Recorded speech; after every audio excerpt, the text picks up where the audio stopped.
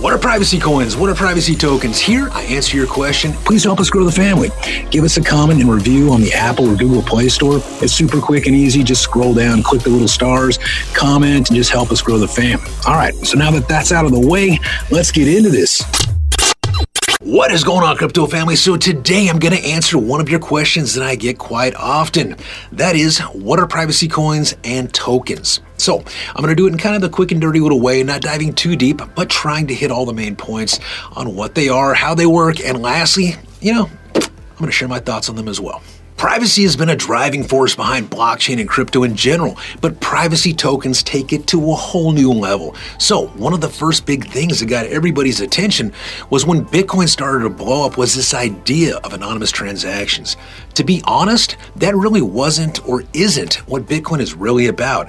It's more like the idea of transaction transparency, like being open source, the allowance of public record keeping, immutability, etc. Stuff like that, right? Those are more the fundamentals of Bitcoin versus privacy. However, what really got the conversation going about anonymity was what crypto started doing for privacy and identity. A central theme of cryptocurrency has been the removal of the middleman when it comes to transactions and managing your finances. By middleman, I pretty much mean banks. We've had these financial institutions that control and track all of our money and charge us fees for it. Certain cryptocurrencies say that there's a better way.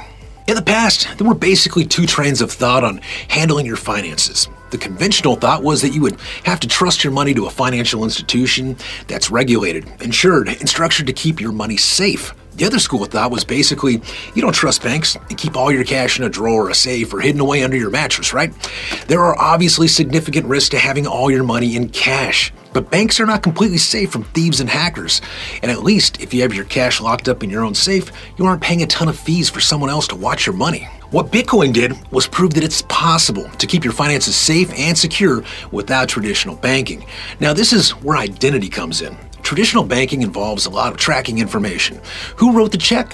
What the date it was written on, what financial institution released the funds on, what the date was, etc., all that kind of stuff. All these things that sum up to the who, what, when, and where of things. Decentralized digital currency raised the question of how transactions can be tracked. The thing about these crypto transactions is that the same information is recorded, and the blockchain ledger is more reliable than the old school record keeping. Where privacy tokens or privacy coins change the game is that they offer almost completely anonymous transactions. This means funds can be transferred with no record of who paid who. To some people, it might not really matter. Most people don't feel like they have anything to hide with their transactions, so they may not care if they're anonymous or not. There are some definite pros of being anonymous, though. For one thing, we live in a world of hackers and scammers. Anonymity helps keep your information out of the hands of these people. It also gives you a little bit more control over how much your personal data can be collected by political, government, and business organizations. But guess what? There are cons to anonymity when it comes to financial transactions as well. The biggest one seems to be the one we hear about most often. That, of course, is the illicit criminal use of the currency and the potential use for privacy tokens to make it much easier for criminals to conceal their activity. Many criminals have been brought down not because of the crimes they committed, but because of the financial paper trail leading directly to them.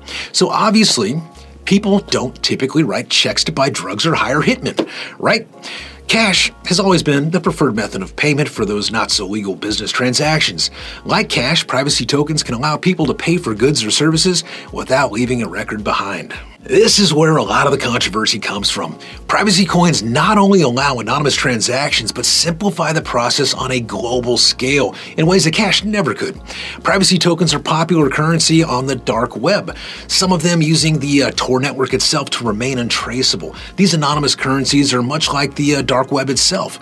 Neither one of them exists solely for criminal use, but we can't really ignore the ways that they could be misused. Even with all the controversy, privacy coins are becoming much more popular, and some argue that they're the future. I don't know if they're ever going to take over or not, or be the next big thing, but it's worth taking a look at a few of the examples of some of these popular privacy coins and how they operate. A few of these popular privacy tokens and coins would include Monero, Zcash, Dash, Verge, and there's a bunch more, right? Most of these typically follow a similar pattern of operation, however. They usually involve advanced encryption to protect transaction information. Each one has its own security features and level of encryption. For example, Dash is at the lower end of the privacy ladder because it's basically just a Bitcoin alternative that came out of the gate with some additional encryption features. Zcash is a much more focused coin on anonymity and incorporates its own zero-knowledge protocol that hides all transaction information. Zcash, however, does not hide the user's IP addresses, making it not a fully anonymous option, and Monero is arguably the most popular privacy coin in the game. Monero, it encodes transactions, hiding the sender's and receiver's information as well as the quantities transferred. For additional security, they added fake transaction information that makes it impossible to identify the actual contents of the operations. And then, just for good measure, they run all the transactions through the Tor network. Clearly, Monero is serious about being the privacy leader. But again, there will always be challengers. So as you can see, there are a lot of different privacy coins out there, and the number of privacy coins is almost sure to rise. It's definitely going to be interesting to see what happens as more come to the table as this tech keeps growing and changing. Now, for some of my thoughts on privacy coins. I've always said that cryptocurrency has the power to free us or enslave us all, and only time is going to tell which holds true, all right? Some of the features and tech of these privacy coins, they offer some utility that just can't be understated or ignored. They are pretty freaking incredible. Having said that, because of the potential for privacy coins to be used by bad actors or even politicians to accept bribes, I expect the governments of the world are going to feel that they must enact laws to ensure the tracking of its citizens' transactions with these privacy coins. I have a feeling that these privacy coins may come under real attack in the future, specifically when state or nation-backed cryptocurrencies are finally released. To be honest, it may not be such a bad thing either. I mean, think about it.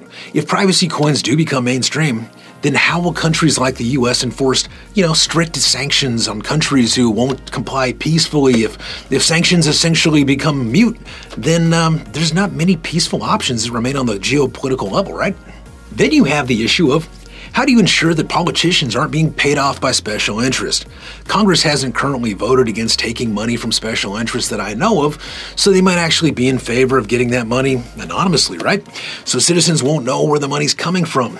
But at the same time, though, then they could also deny that they received it and not do anything for the special interest either. Seems like a no-win situation either way you look at it to me. Lastly, you got those that just simply want to skate out of paying their taxes. And my hope here is not to say whether or not these are good or bad, but rather just to simply give you some possible reasons why various governments might eventually want to wage war against these type of cryptocurrencies. So in closing, I hope that this super quick and dirty explanation of privacy coins has brought you some value. Hopefully it encourages you to do some more of your own research and learn more about the technology itself.